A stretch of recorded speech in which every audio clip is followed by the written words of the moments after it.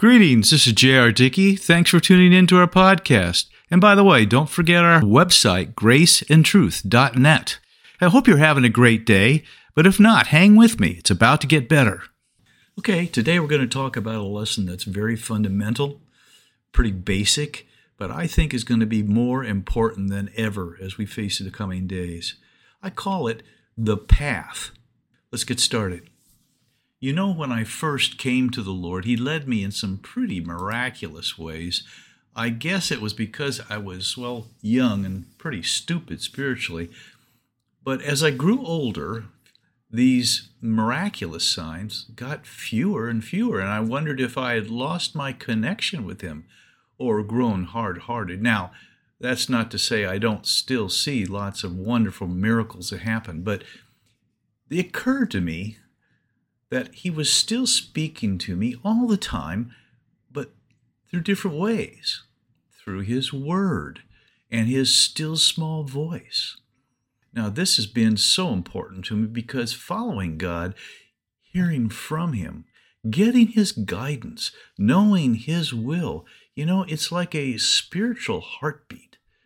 Not hearing, ambling, or without His direction, not sensing His presence, it's like bumping around in the dark. Now, at the risk of exposing my own spiritual lack, I often do exactly that. And I've got the bruises and scars to prove it. So how do we hear and know God's guidance? Well, there are many ways.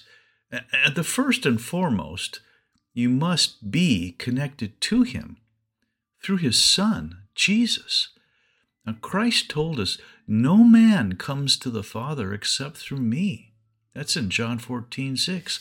Once you've established that relationship through genuine faith in Jesus' death and resurrection, you can begin calling out and listening.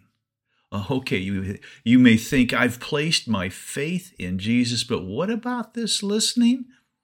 Well, I'll give you just 5 main ways this works and some other factors to consider. First and foremost, the Word of God, the Bible. Now, don't listen to the enemies of the one in whom you just place your faith. Read, that is, devour the Word of God every day. In fact, let's briefly look at some of what it has to say about the path, the direction you will take as a sincere believer. Several verses. The first one, Psalms 1:1.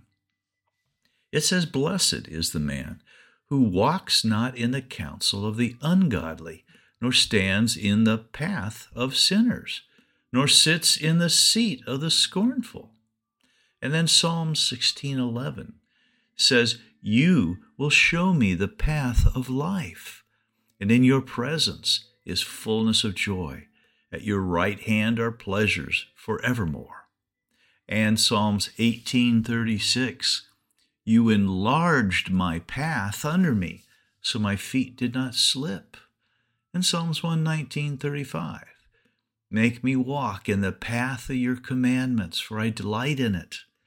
Psalms 119:105, "Your word is a lamp to my feet and a light to my path." Proverbs 4:18, "But the path of the just is like the shining sun that shines ever brighter unto the perfect day." A few more. Ezekiel 3:10, "Moreover he said to me, Son of man, receive in your heart all my words that I speak to you and hear with your ears." And then John 10:27, "My sheep hear my voice, and I know them, and they follow me." Trust in the Lord with all your heart. Lean not to your own understanding. In all your ways acknowledge Him, and He shall direct your paths. That's Proverbs 3:5 and 6. And the last one, Jeremiah 29:13, "And you will seek me and find me when you search for me with all your heart." Now, lots of good things have been written about the Word of God, or Jesus, or His Holy Spirit. But there's no substitute for reading and obeying directly the unaltered Word of God.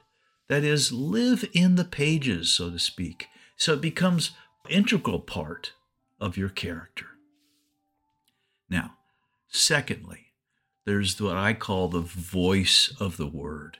This is another way of saying the gentle voice of God's Spirit, which you will begin to hear in your heart more and more as you study the Word and sincerely seek God's will. Sometimes this voice will just touch your heart in the course of your day. A verse or a part of a scripture will suddenly come to mind, and a divine inspiration, you'll sense it to prompt him from him. Well, take, for example, the story of Philip the evangelist.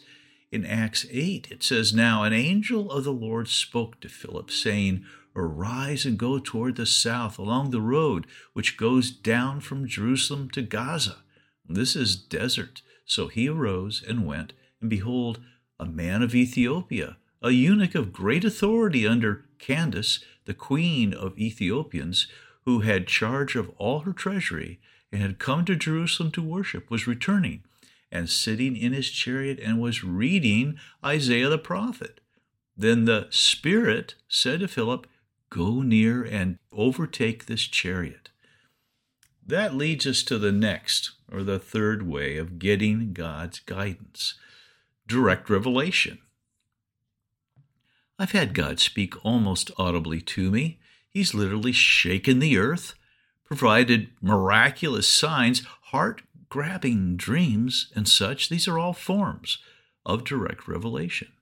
Consider Moses and the burning bush in the wilderness, or Mary with the angel Gabriel, or Joseph and her betrothed and his divine dreams, or Peter and his vision of the animals being let down in a sheet while he was on the housetop of Simon.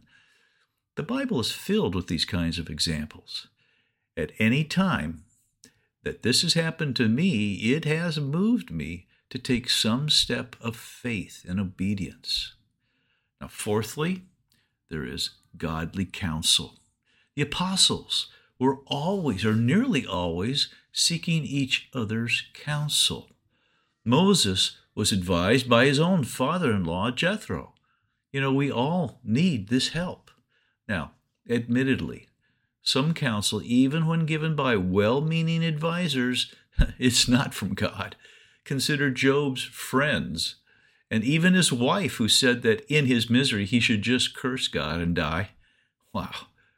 But you can indeed sense God's wisdom in much godly counsel given to you by those who are themselves well connected to him. That's 4. Fifthly, there's what I call divine circumstances, including open, closed doors. Oftentimes, the Lord sets up circumstances that seem to be out of nowhere, and you can sense that he's at work. However, you have to seek confirmation in this, because unusual situations are not necessarily set up by God. If you make that assumption, you can end up going in the wrong direction. Now, in all of these ways of getting his guidance, you must, of course, have a willingness to hear, a surrendering your heart and mind, believing that he wants you to hear, and even when you know you've heard, you'll be challenged by our spiritual enemy to doubt. So once you've heard, bear in mind that it's your faith that makes it sure, unshakable. Finally, you need to be obedient to his call, even if it takes some sacrifice or enduring of difficulty. And it probably goes without saying, you can never afford to be high-minded or self-righteous. Humility is the only way you please God. Obedience without humility kind of falls short. Sincerely seeking to follow God day by day, rather than going with the flow, so to speak, is challenging, but nothing is more fulfilling. So may he bless you and lift you and lead you in his unfailing love. Now, may the Lord grant you peace in the midst of any storm and faith to trust Him. Look for our next podcast, and may you realize more of His grace today.